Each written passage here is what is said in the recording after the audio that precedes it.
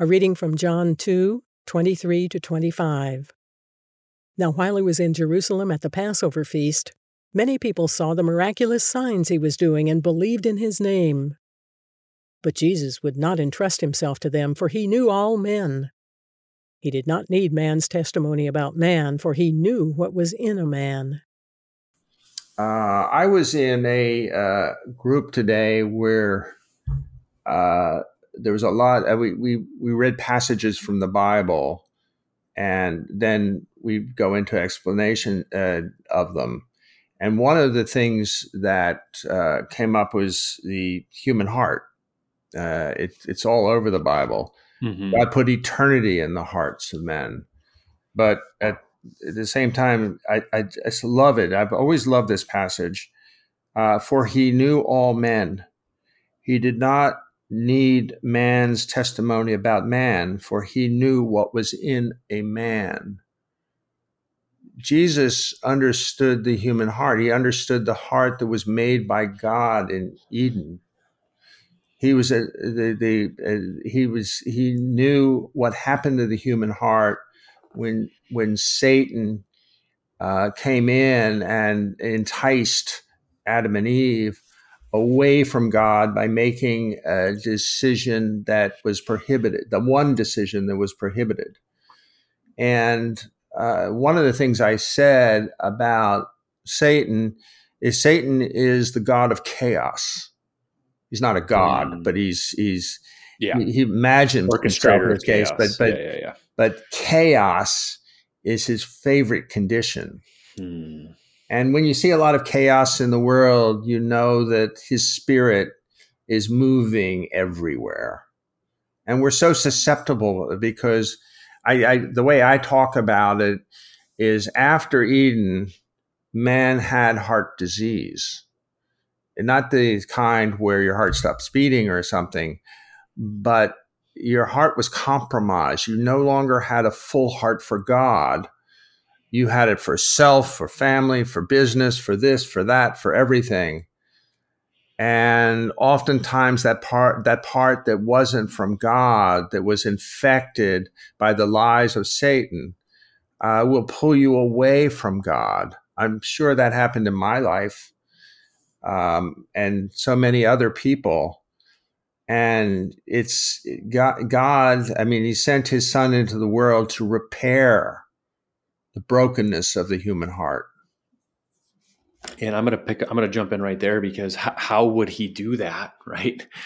I'm not sure I've dwelled on this verse before. This is really, I don't know. It's amazing in the Bible, right? You can read it so many times. But Jesus would not entrust himself to them, for he knew all men. And like you've been pointing out, what that's saying here, of course, is he knows how corrupt the human heart is. He knows if he entrusts himself into their hands, it's not going to go well. But this phrase, it almost should say, but Jesus would not entrust himself to them, at least for now, because there would come a day, right? The day of his death, when he did entrust his life into the hands of sinful men.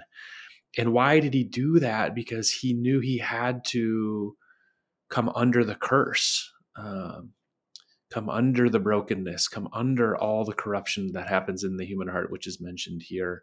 He turned himself over. He surrendered under all that so that he could absorb the entirety of that curse onto his own body, thus removing it from being a barrier between us and God.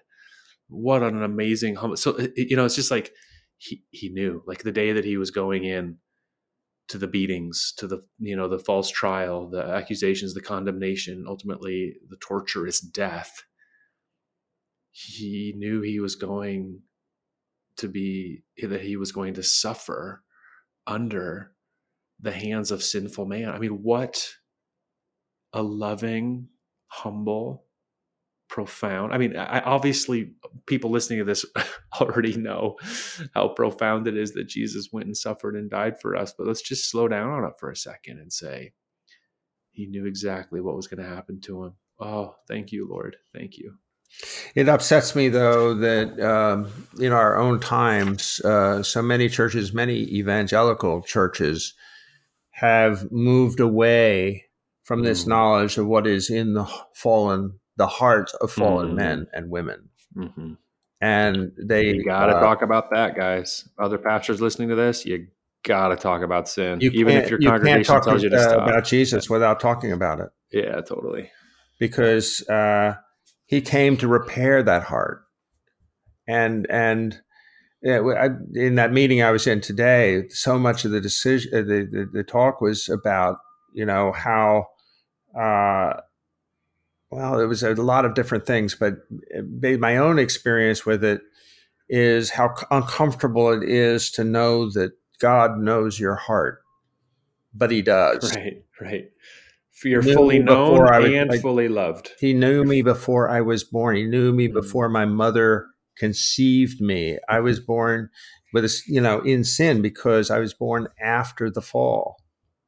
And it's universal. I don't care what nation you're from, what color you are, what position in society you have. If you don't turn to Jesus, the ultimate surgeon, heart surgeon, you're sort of stuck where you are.